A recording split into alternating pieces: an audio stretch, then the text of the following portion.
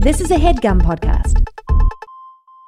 Today's show is sponsored by Miracle Made.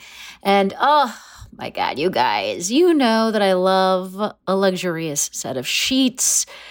And I now have such a set of sheets because of a Miracle Made. They are bedding that has been inspired by NASA. They've got silver-infused fabrics that actually make temperature regulating a thing.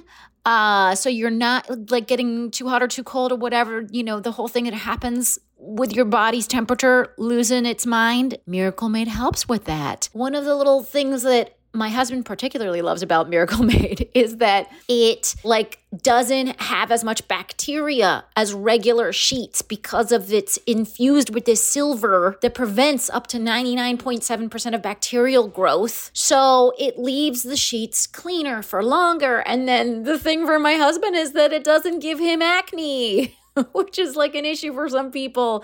But more than all of that, it's just luxuriously comfortable and delightful, and it has that cooling feeling while also being cozy. Very hard to achieve those two things at the same time. I mean, Miracle Made, come on, well done. So here's what I think you should do. I think you should go to trymiracle.com/fakethenation and buy some sheets today.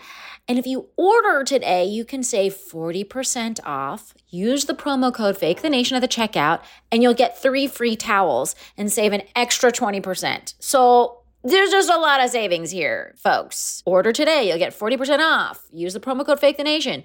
Go to trymiracle.com/FakeTheNation. And Miracle's so confident in their product, it's backed with a 30-day money-back guarantee. So if you're not 100% satisfied, which I don't see happening, you'll get a full refund. Upgrade your sleep with Miracle Made. Go to trymiracle.com/FakeTheNation and use the code FakeTheNation to claim your free 3-piece towel set and save over 40% off. Again, that's trymiracle.com/FakeTheNation to treat yourself. Thank you, Miracle Made, for sponsoring this episode. Fake the Nation, episode 257. Hello, this is Fake the Nation, where we talk about news, we talk about politics, and where we patiently await the release of the new Spice Girls single. I'm your host, Nagin Farsad, and man, they just don't really write lyrics like Zig-a-Zig-ah anymore. You know what I mean? That's my old person, get off my lawn equivalent, is that the Spice Girls represented an era that doesn't exist. Today, we're going to talk about the Spice Girls of American government, naturally the Justice Department. We'll also look at George Packer's categorization of America and gay pride. It's happening, but not without some hubbub, which we will get into. I am so excited about today's panel. Oh my God, rejoining us on the show. This person has been on many times for very good reason. They are editor and founder of Reductress, which is one of the more hilarious websites on the internet. If you haven't already discovered it, please get thee to Reductress. They also have a show at the Bell House on June 24th in New York City. So if you're in town, you should absolutely go see that. Folks, it's Sarah Pappalardo. Hey, Sarah. Hey, Nagin. What's up? Oh, my God. It's just good to see your face. It is just Zig-a-Zig-ah to me.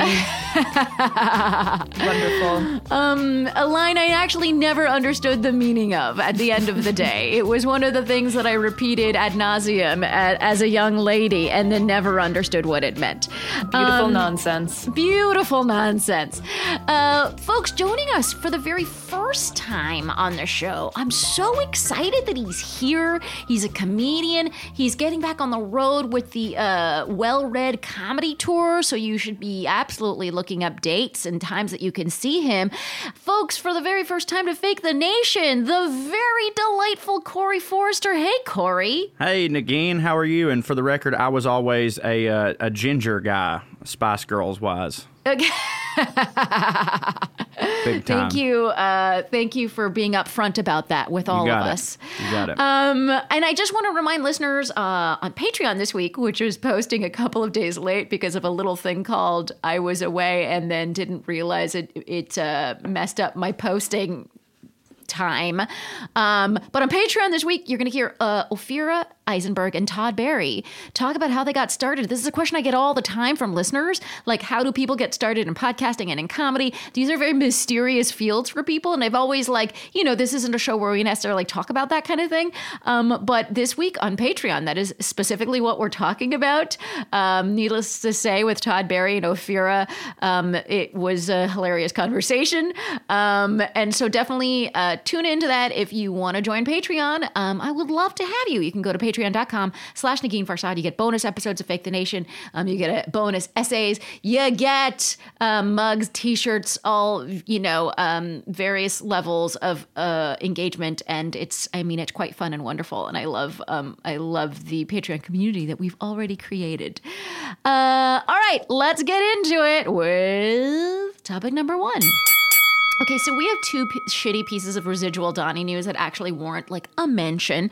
First, it turns out that in 2018, the year of our Lord, and a great year for presidential criminality, the Justice Department subpoenaed metadata from Apple related to the accounts of 2 Democrats, at least 2, on the House Intelligence Committee, as well as aides and family members, including a child.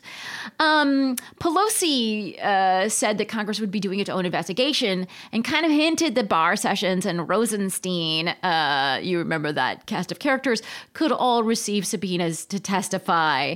Sarah, what do you think? Is this a waste of time, or should we be doing this kind of thing? Or were you surprised by the news? I don't know. I guess let's start with that. Definitely not surprised. And let me just say on the minor front, I've got my money on Claudia Conway on that one, actually. Yeah. Got my money on her. Dangerous to the whole Trump enterprise. Oh my God, completely. I think it's this past few months has made it easy to kind of slip away from remembering what things were like not too long ago. And I think it is a good reminder, although it does feel exhausting to read this all over again, it is a good reminder of what we need to fight against in 2022 and 2024. And that if we ever veer toward a kind of whataboutism that everyone's bad, we need to remember that the Trump administration was uniquely bad, no matter what. So this is crime style. This is good to remember. Yeah.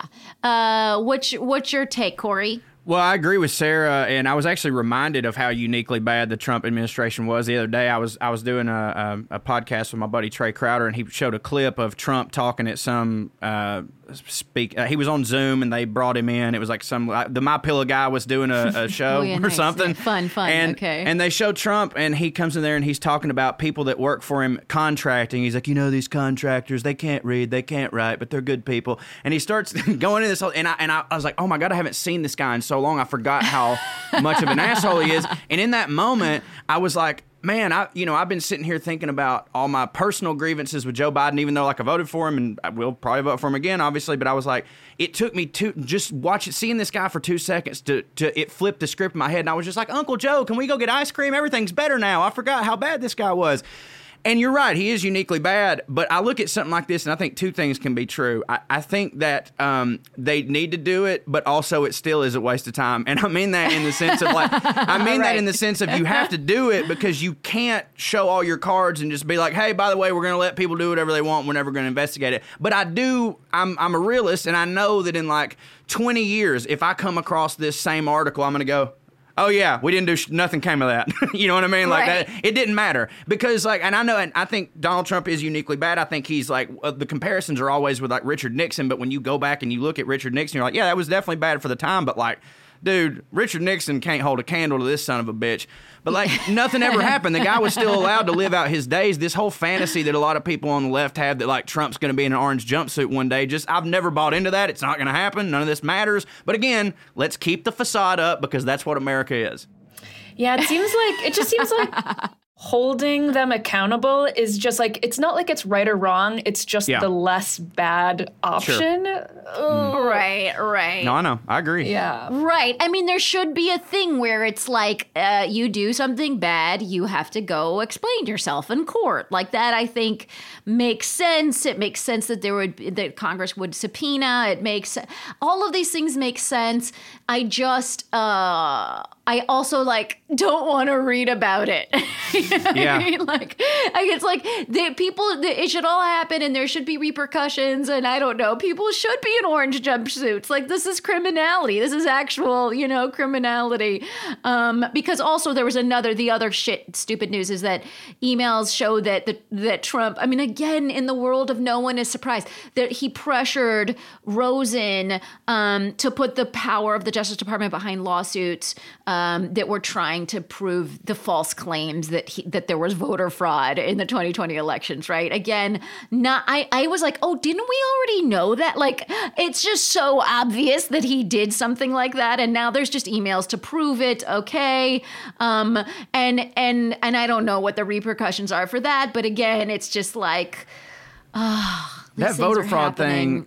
That voter fraud thing and the whole like steal the vote to me is like this double-edged sword, and I don't know which one's sharper. Of like, I look at it and I go, man, every time he opens his mouth or their side opens their mouth about the election was stolen, like, you lose a little bit more credibility and you seem a little bit more dumb because they've done so many recounts, and we all know at this point it's the last grasp of a dying cause. And I'm like, good, let them do it. Let them keep saying that stuff because it makes them sound stupid, and maybe it'll collapse the party. But then the other side is like, I'm like, yeah, but every time they say it, it beholdens this other group of people who like are the January 6th folks who were like clearly violent insurrectionists. So like, I don't know. Like, part of me just wants to be like, look, let's just delete this dude from history and never talk about him again. Don't ever give him airtime. But then I'm like, that's the way. Like, Trump, in my opinion, was created by the people who the 20-year-olds who voted for Reagan. They grew up, and then we got Trump because of that. So I'm like, look at that. Let's focus on that, and in 20 years, not have someone infinitely worse. So I don't know what to do. I want to just throw my goddamn computer against the wall. I'm sorry for cursing. Well, okay, in an effort to not make this entire, like, kind of newsy segment about Donnie, I want to point out that Biden is on his first presidential foreign trip. And I want to take just a minute about that, to talk about that, because he started with a group of 7, wealthy democracies, little, hang. And then he did a little North Atlantic Treaty Organization, like, chill. And he reaffirmed America's commitment to NATO. And the whole thing honestly seemed like a delightful time and a cocktail party I want to go to. And also I just want to point out, there are some polls that came out looking at 12 nations surveyed this year and in 2020. A median of 75% expressed confidence in Biden compared to 17% for Trump last year. A median of 34% across 12 nations, and again, these are mostly our allies, had a favorable overall opinion of the U.S. last year, 62% this year. So the numbers, in France even, 31% expressed a positive opinion last year, matching the positivity rates in 2003 during the Iraq war stuff. This year, that rate is 65% in France. So I guess, what do you think of those numbers? Like, how does it feel to you, Sarah, to like have some better numbers in the community of nations? I mean, let me offer a counterpoint. Joe Biden wore sunglasses in front of Queen Elizabeth. And frankly, that's unacceptable. I agree. And these things are obvious, right? It's like, of course, you have like a sane man who's friendly, of course, this is to be expected, and it's a good thing. The disappointing thing is, of course, it's such an easy piece of news to ignore if you have a political agenda that is not pro-Biden. And that sucks. And that, as much as foreign, views on us are really, really important to how our country works, it has like little to no bearing on who is voting in this country.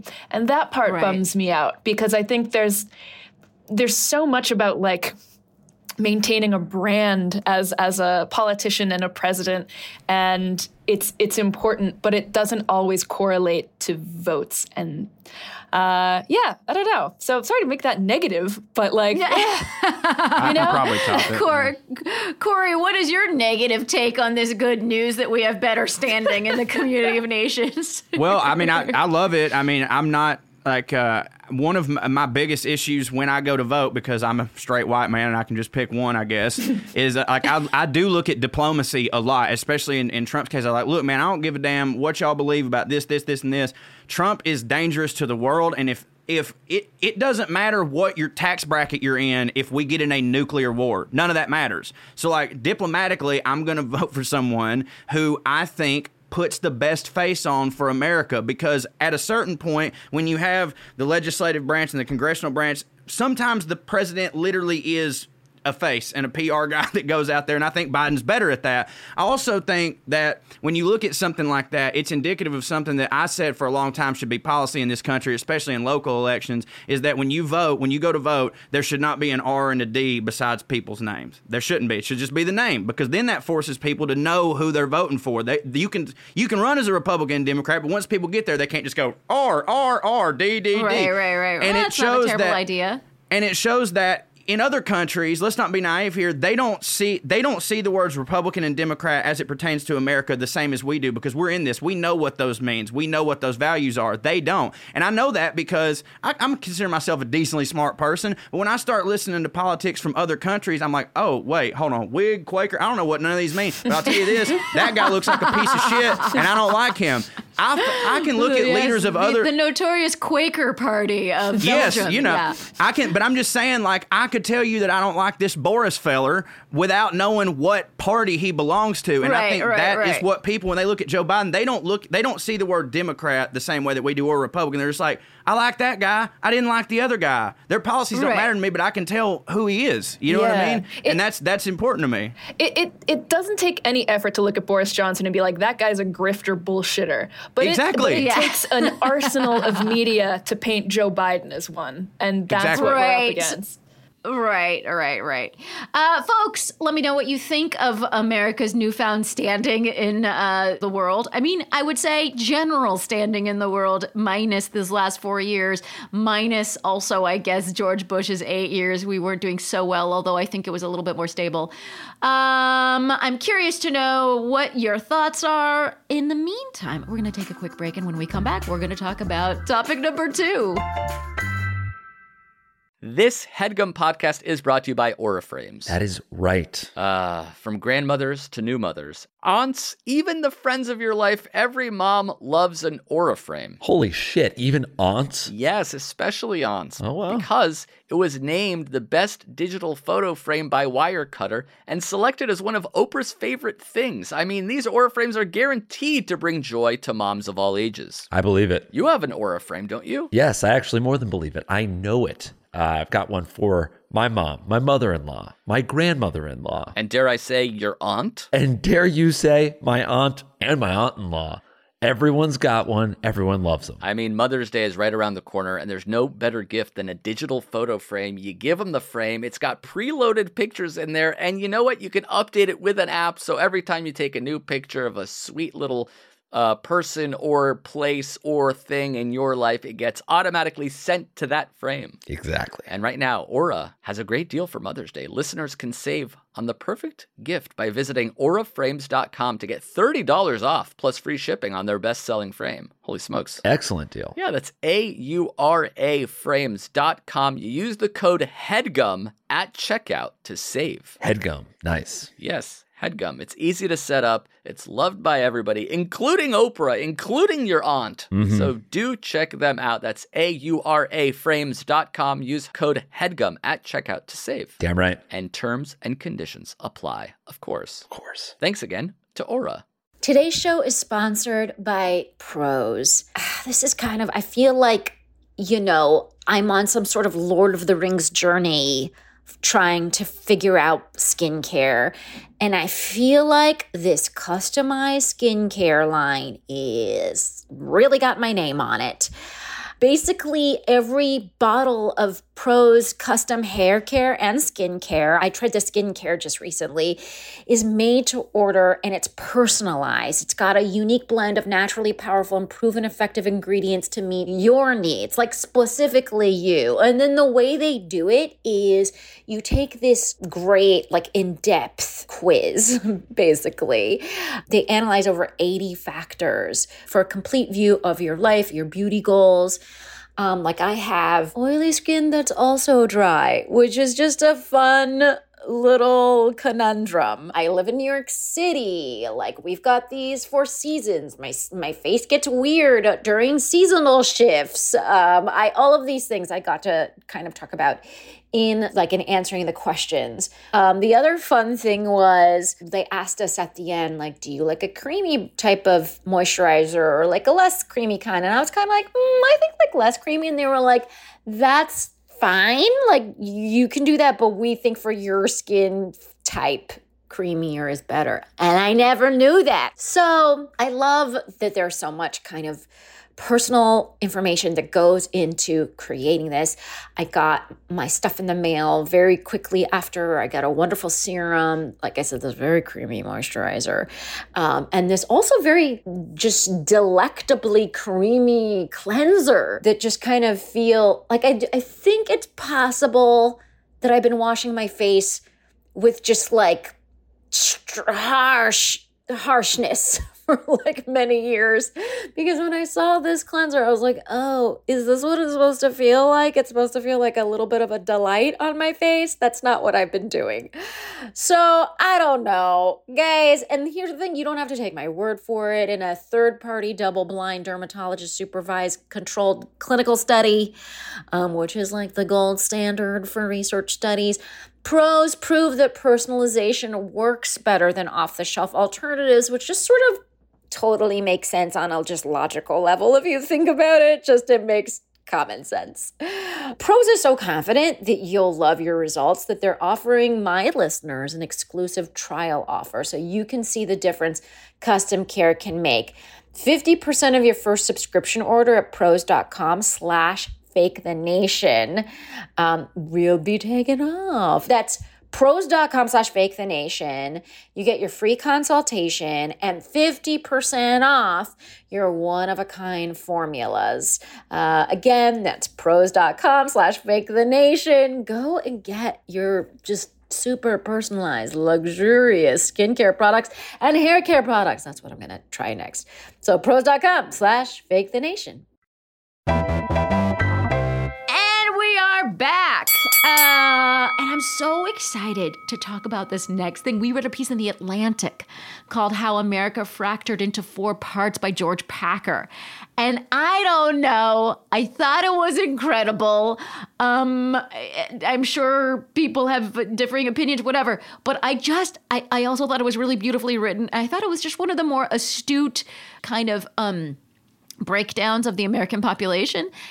And one of the best skewerings of each of those breakdowns. Like it was like broke it down, said a couple like maybe positive things, said a bunch of negative things. You know, it basically paints the picture that we all suck. And let me just get into a couple of these. Feel free to jump in with your understandings of what these are. So the first one was Free America. That's one of the categories. It's the kind of like libertarian,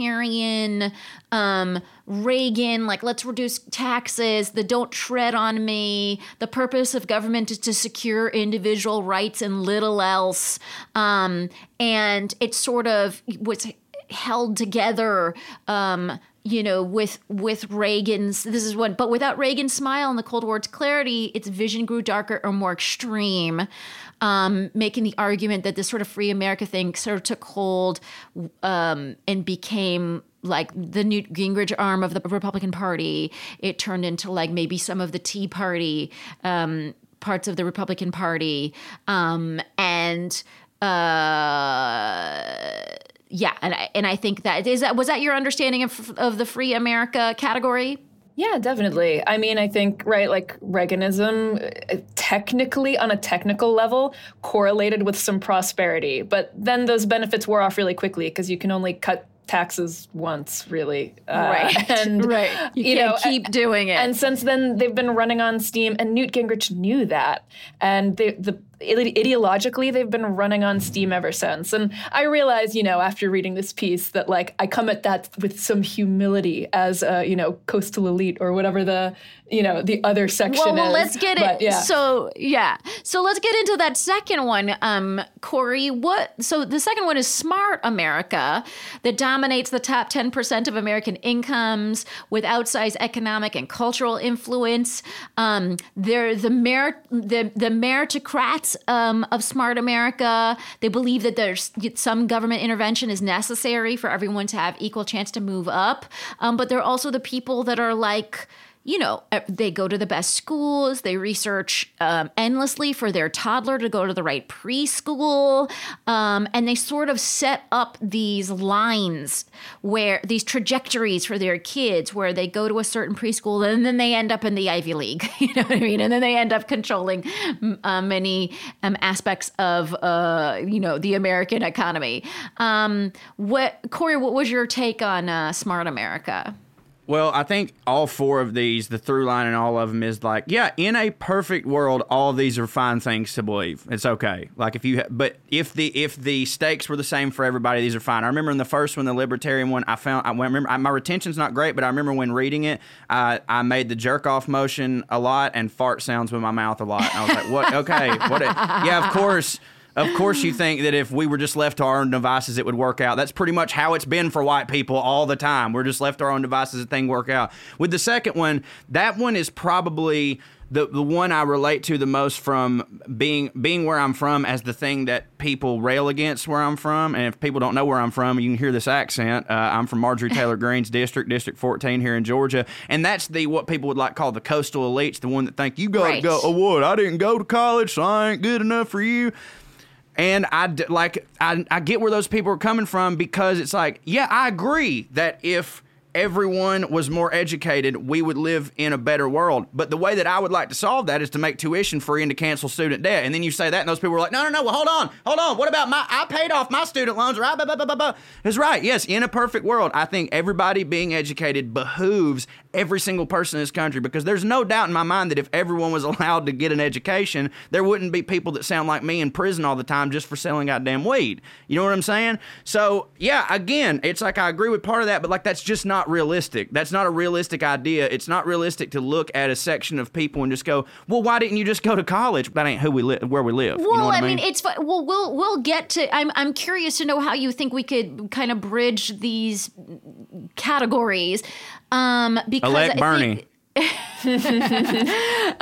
I think, right. I mean, well, and that's the funny thing. Bernie is a part of the Smart America category, right? He's, he's educated.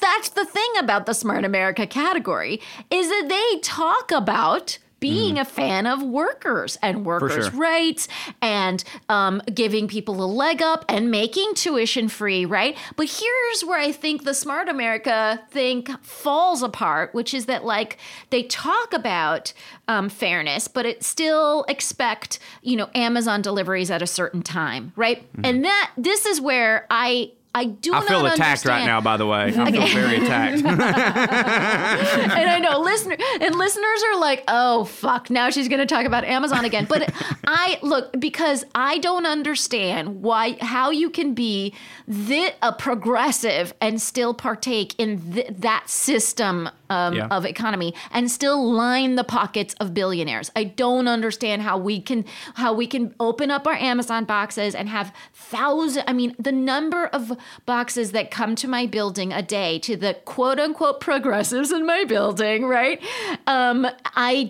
it makes me ill, right? And there's so many contradictions. I mean, that's the fun thing about all of these categories is they're only filled with contradictions.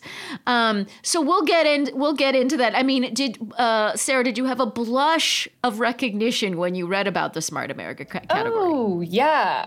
Me and my generation, too. Like, I mean, I feel like there's, like, some serious overlap with just, like, what people call, like, the global elite, the globalists, coastal elite, whatever you want to call it. And, like, yeah, we are kind of out of touch with people who aren't like us because it's inconvenient and because of the way physical space has been divided in the last 10 or 20 years. We all live in the same place.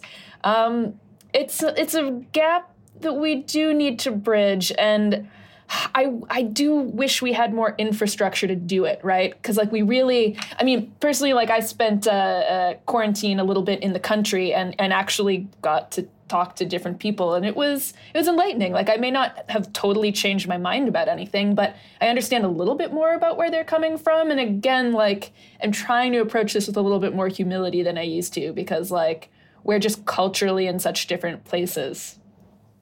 Okay, well, let's talk about some of the people that you may have talked about, because I have a feeling they might be in category number 3, which is Real America. And Corey, this might actually, I don't know if you feel like how much this spoke to the people in your district. 100%. But right, so this section, Packer starts out talking at length about Sarah Palin, who sort of became a defining feature, who kind of created the discourse around Real America, right? With her like, her gun toting, and she's like, she's a mother of many children, and they hunt together, and she has lots of hunting outfits that she wore and talked about, and she's an enthusiastic Christian.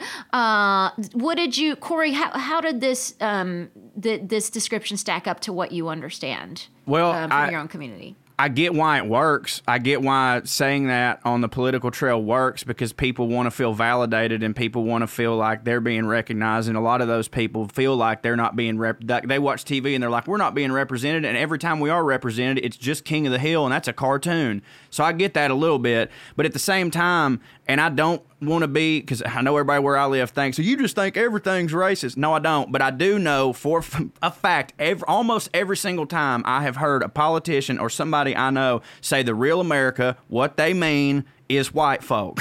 That's just what it is every time. And I'll tell you one thing, I lived in dadgum Queens during the World Cup. That's the Real America. You know what I'm saying? If we want to talk about how we're a melting pot, then no, it ain't just one homogenized area of people trying to work at the coal mine, which is a dead industry, and being pissed off when we're trying to put solar panels up. And it ain't their fault, by the way. I'm just saying, like, none of that. I just know what Real America is so coded. Hardworking Americans is so coded.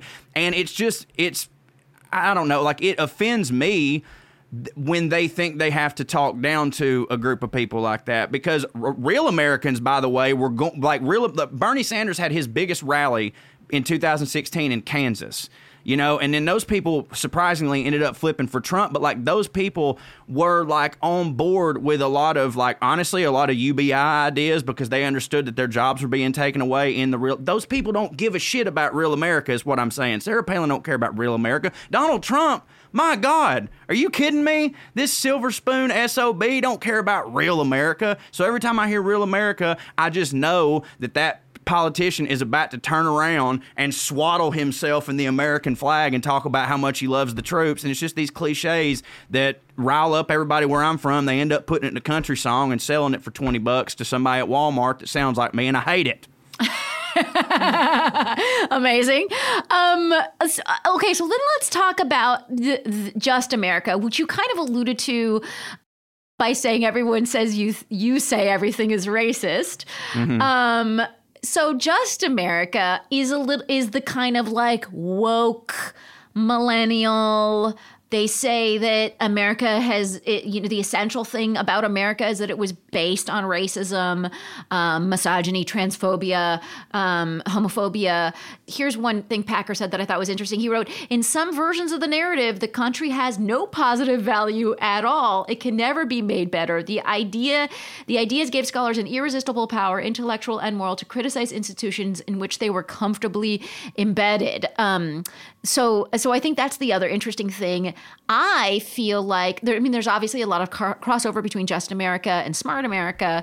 As listeners know, I have 2 master's degrees, one in African American studies and one in public policy. And I was well versed in a lot of the talk of Just America, the holding space and intersectionality, and this is patriarchal and that's problematic. All of those words were the things that I used to say when I went to grad school, but it wasn't until 2014 in Ferguson that they became mainstream, and then none of those people actually, they didn't learn the terms because they had classes with Manning Marable or whatever, right? And so it's kind of like taking these words out of academia and affixing them to mainstream. Sarah, what did you think of this description? It was painfully on point. And it's interesting that you said that they're probably very similar to Smart America, or at least run in the same circles. But I would also argue that they're kind of straddling between Smart America and Real America, in the sense that culturally they may align more with Smart America, but financially, in terms of economic security, probably have a lot more in common with quote-unquote real America. And I think, that divide is because of this manufactured culture war between real America and this precarious, class of workers, right? And, it's not... I think what's interesting about this class is, one, it's really all of these gig workers that we have seen in the past 10 or 20 years, who maybe are college educated and, thought maybe that life was going to be set for them. And then they found out that they're mired in student debt and they're working for, DoorDash or something like that. And that friggin' sucks. Their lifestyles are precarious. And I think that is a huge part of just And they're looking for something to blame, and the something to blame is systemic racism? Honestly, I think these two things are intricately tied, because it is the system. The system is the problem. It's it's a neoliberal system that has worked for some people and not worked for others. And it's a valid criticism, and people have said it in various ways, but I think that the only thing really dividing them from real America is just the culture war. And that's it. Well, the interesting one thing, though, that I thought was interesting, and I'm curious to hear your thoughts on this, Corey, was that when he talked about Just America, he said part of the problem with Just America and the people who are sort of leading the narrative charge of it is that they, when slogans like defund the police were popularized, they didn't go to working class Black and Latino neighborhoods to see if defund the police was something that they would want. And I just I'm very active in my neighborhood. My husband is very active in the neighborhood, as volunteered in the projects. And he regularly talks to, he's also Black, and he talks to working class Black folk who have absolutely no interest. This is, I would say overwhelmingly in our area, they have absolutely no interest in the term defund the police. They were like, no, we want as many police.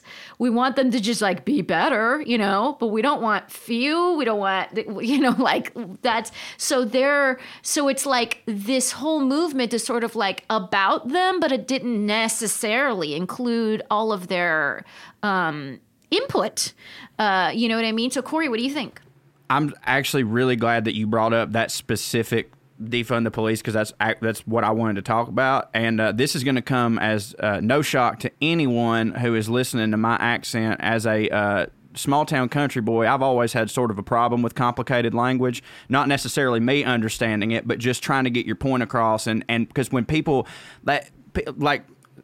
intellectual liberals will be saying something and I'll be like, hey, I hear you. I know what that means.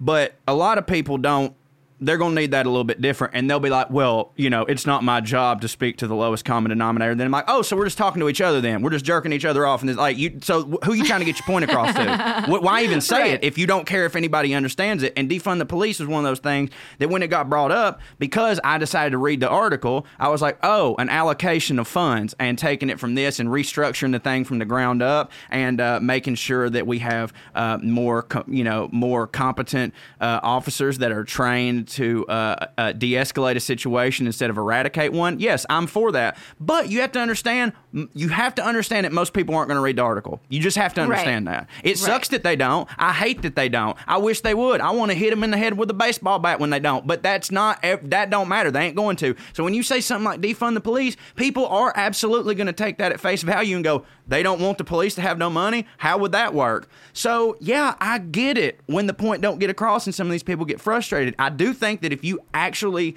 came up with, like, if you just, like, because when I read it and I was like, oh, the reallocation of funds, say that! Say that shit!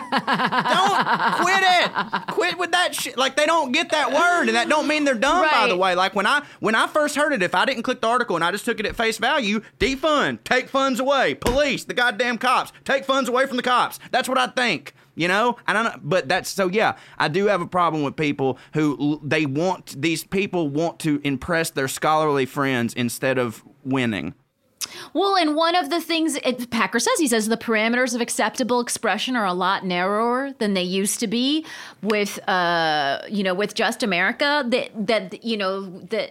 It's created this inability. I think it also has given progressive leaders a problem because it doesn't allow them to be nuanced in a way. Like if AOC were to step away from the term defund the police, she would just be, skewered for something like that, for an evolution in just the way she talks about it, right? We've done that to people.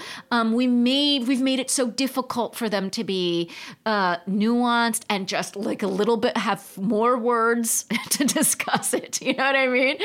And AOC's damned if she does, damned if she don't. Right. With so many of those people. Win. She can't win, and it's really our fault that she can't win. We've created a thing around her and people like her in the squad or whatever, and there's no way they can stand up to that kind of national pressure, right? Yeah. So did you feel like there was any? I guess it was a little bit of a dark article. Sarah, what did it leave you feeling? It reminded me that politically, we may have two parties, but what's happening underneath that is a lot slipperier. And I think it's important to watch that because I think sometimes when we fall in the old lines of being a Democrat means this and being a Republican means that, we lose sight of what this article really insightfully laid out, which is that there's a lot of shifting perspectives right now, and part of it's culture and what we've been fed from the media, and part of it's our economic security, and with some other stuff mixed in between. But I think what this is articulating is that, we have a responsibility to bridge together some of these gaps that are really just very surface level to me. And that we should work harder to talk to people outside of smart America. Corey? Yeah, I mean, when I read it, I've always been, most people with a brain are like, man, the two-party system ain't good because nobody's one thing or nobody's the other. So then I click open the article. I'm like, oh, good, we're one of four.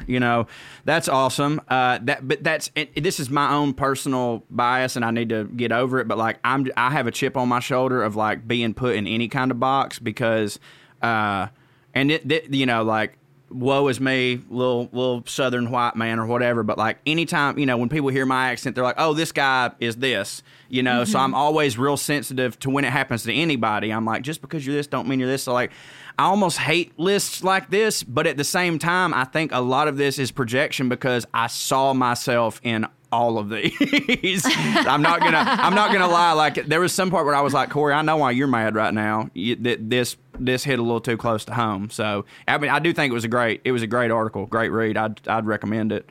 Yeah, I thought it was a really a tremendous piece. And I was left thinking about every category because, like I said, he skewers every category. It's not like he lays this out and presents one of them as being some kind of good category. Everyone gets skewered.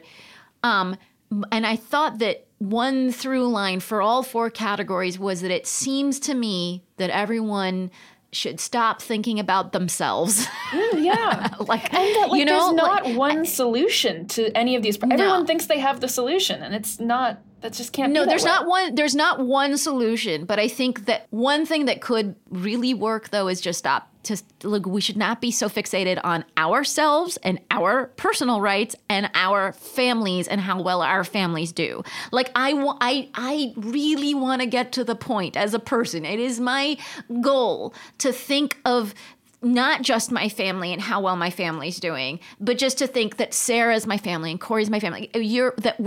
I know it's so kumbaya, it's so embarrassing, but it just felt like none of these categories have a remote sense of that kumbaya. It felt so individualistic, and that I think it's like what's sort of like killing us. And it's made worse, right, with the internet and all that, the deterioration of the Rotary Club and all the shit, the bowling leagues and all the shit that used to make Americans come together.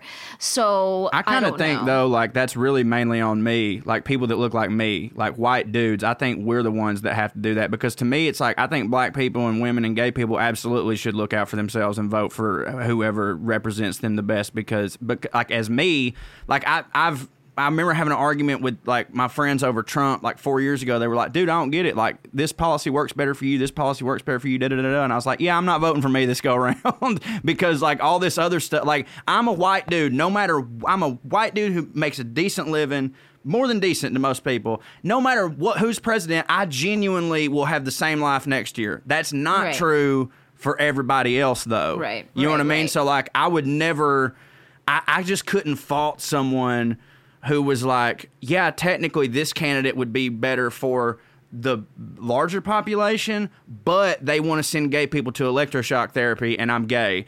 So I could be like, yeah, you know what? You should do that. You should vote for that other guy. Like, I don't know. It's just, I feel like I'm on a different team there. I totally hear you. And I think, I mean, look, but as like a Muslim, and again, I even fucking hate starting sentences that way. Like, I want to stop doing that because I feel like it sets me apart and I'm looking for some legitimacy for my argument because I'm like, as a Muslim.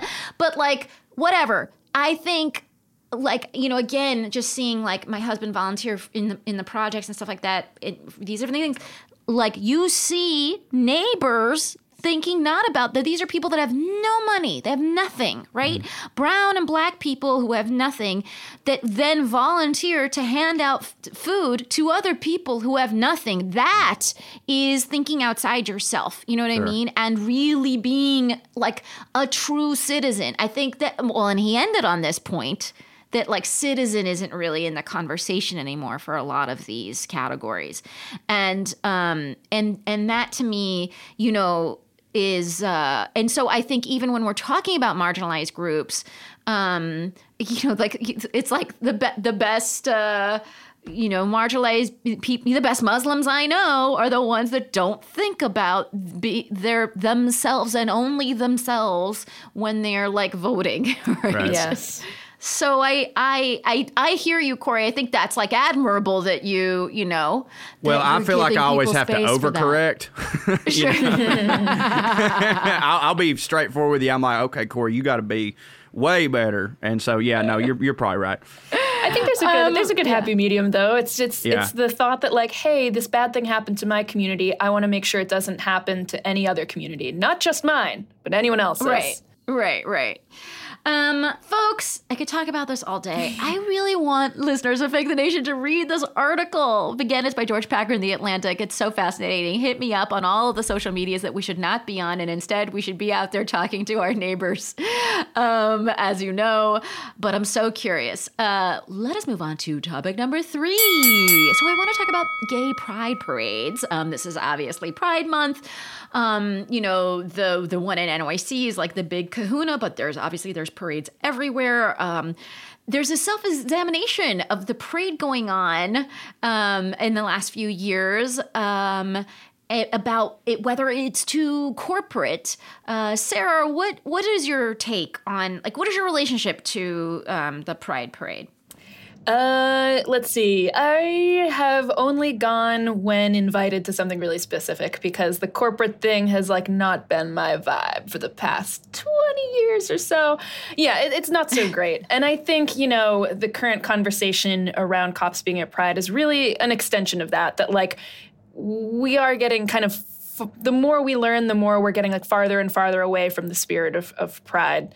And I think that the police issue at Pride is really it's forcing us to ask some really important questions. So can you lay out the police issue for people who may have missed it? Sure. So basically, for a few years now, various groups have criticized the police presence at Pride because the police have been very harmful to the queer community, especially trans people and trans women, trans Black women, and what else? Yeah, I think that's the big one. They've been very harmful, and Stonewall was inherently a riot against police. So the irony there goes back pretty far.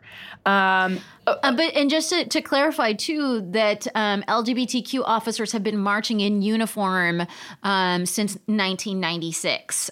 So it's they've been marching with the parade for a long time, and now the idea is that they shouldn't be allowed to march. Yeah. And I think it actually ties a lot into what we were saying with the last article, too, in terms of where we're kind of setting working class gay cops against, I'm putting this in big air quotes, but the woke left, right? I can understand why cops want to be there in uniform, but also, being a cop is not an identity.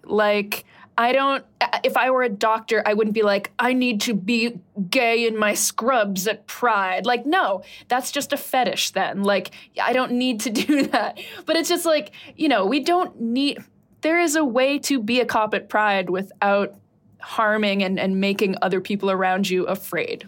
Right, you're in your civilian wear. Exactly. Or whatever is RGB. I guess my question is, was it ever considered an achievement that there could be out and proud cops? Was that ever seen as something, Absolutely. And I think this goes along with the representation discussion that we're having around like Hamilton or something like that, where merely having a Black person on stage or merely having queer people in a parade was in itself an achievement at a certain point in our political, march toward justice. But now we're questioning all of those things and saying, well, what does it mean to have a cop at Pride in uniform? Are they now part of the system that's oppressing the rest of the queer community? We're seeing that in the queer community at large. Are we still the big tent that we were in the 90s?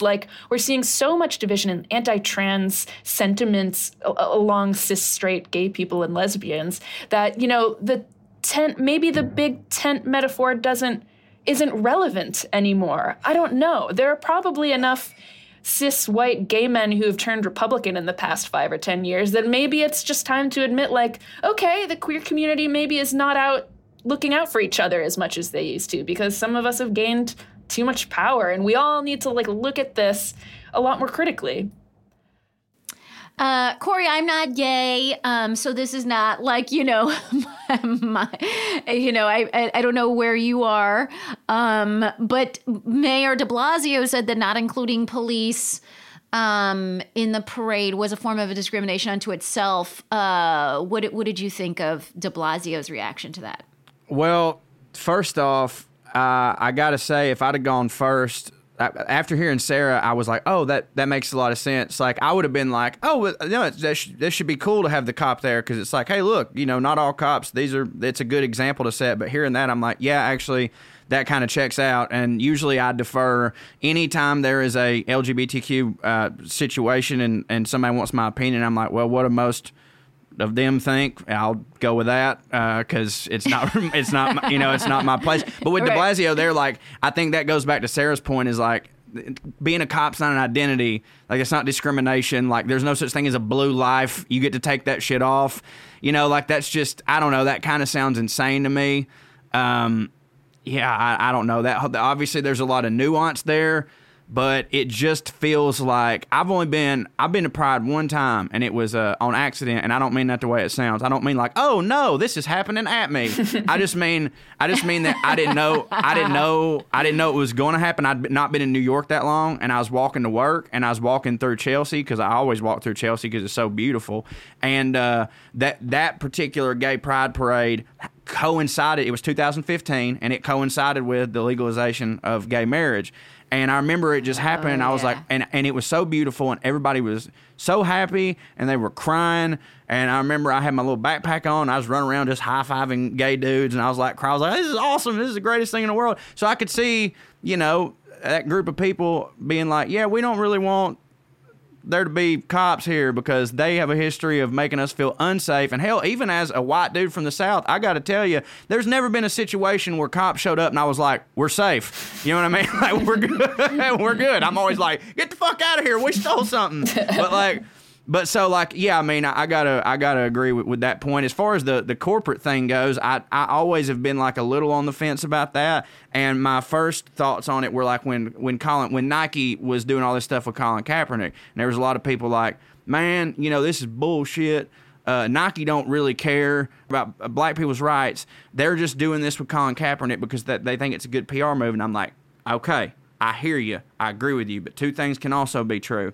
I believe that, but don't you think it's good that society has gotten to the point where a corporation thinks that it behooves their best interest to side with something that is morally right? Because used to, they'd stay out of it completely in the interest of their stockholders. And now people are accepting like, hey, I think the world might be getting better and we should reflect that corporately. So like, I could see, that's one of the times that I will use the phrase, I can see both sides of the argument and not feel like a dickhead. So that's how I feel. No, and I think you're right, because the thing with corporate involvement as well is like we saw in North Carolina in the bathroom bill there, that corporate involvement the NBA pulling out on all that stuff. I don't exactly remember all the groups that pulled out of North Carolina as a result, but that really shifted things, right? Because they have leverage, because corporations have leverage.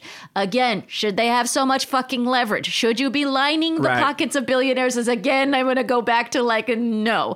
But now that we were in this system where they do have leverage, what their involvement can amount to change, which is crazy, but true. And so I think the corporate stance is both good and bad, right? And one thing I wanted to ask Sarah is like, there was a splinter movement in the Women's March, if you'll recall. When was the last one? I guess 2020, before the pandemic? I don't remember. But it was like there was 2 marches, and it was confusing, and some people were being criticized for something, and I didn't know. And honestly, I couldn't follow the infighting. And I was sort of left not knowing where to march or what to do or who to support, who not to support, or whatever. And it felt like we had a little moment of like political power with the women's marches that had preceded, because they did feel more unified. And then it felt like, I don't know where this goes. Do you worry a little bit about the political power that might be lost as a result of some of these groups kind of splintering? Yeah. Yes. Because I think this is like the gay and queer and trans rights issue is just like one example of many of these things happening. Like, to bring in like Diane Morales's campaign That Is No More, like there is a lot of infighting between kind of progressive values, and we all know we can get farther together, but what do we have to sacrifice? What do the least of us have to sacrifice in order to maintain that unity? I don't know if what's good or bad. It's so hard to say. But I think it's good that we should all be asking ourselves that question if we're part of, a progressive group, that like, what are we willing to die on a hill for, and what can we push aside for the sake of unity? I think we all need to be asking ourselves that. All right. Let me know, folks. What do you think about this issue? What's happening in the Pride parades in your hometown? Hit me up. All right, folks, that is the end of the show. Thanks so much for joining me. You're both so delightful. I could have talked for hours. The question on all of our minds is, Sarah, how do people find you and all of the wonderful things that you're doing? You can find me on Twitter and Instagram at your Pappalardo. I'll just let you guess how to spell that. And you can check Reductress out at Reductress on all the social medias. Oh my gosh. And don't forget, they're at the Bell House on, when is that? Yeah, we have Reductress has a show at the Bell House on Thursday, June 24th at 7:30. There's still a few tickets left at the Bell House website. And Corey, where do people find you? If you Google my name, stuff pops up, Corey Ryan Forrester. You can just go to CoreyRyanForrester.com, and that's where all my socials are. I honestly can't remember what. I think it's all at Corey R. Forrester, but just, Google. I'm on all the stuff. And I'm back on tour July 10th in Atlanta, Georgia at the Variety Playhouse, and July 23rd and 24th in Birmingham, Alabama at the Stardome. And then there's some others. We're working on Coming Everywhere. So, yeah, I'm super excited. Oh, my God, that's so exciting. It just sounds so normal and delightful, and I hopefully you'll make it to New York and I get to see you. We usually do Caroline, so I hope to see you there. Oh yeah, great. And I just wanted to. I mentioned this piece before, but in case people were interested in that conversation that we were having about the 4 categories, and I wrote what was meant to be sort of like a funny but still real take on shopping in person. Again, my never-ending battle against online shopping. You and me both, girlfriend, I promise. I wrote a piece for the Progressive magazine called Doing It in Person. So check that out, Doing It in Person. It's in my column, Hemming and Hawing in the Progressive magazine. But what I would really like to do now is thank everybody who makes this show possible. That's our producer, Julia Linden, our sound engineer, Stephanie Aguilar, and all the wonderful people at HeadGum. Our theme music was written by Gabby Alter. And as always, please rate and review us on Apple Podcasts. Email us at fakethenation@headgum.com. Join the Patreon for bonus content at patreon.com/Nagin Farsad. And, we'll be back in your earballs next week.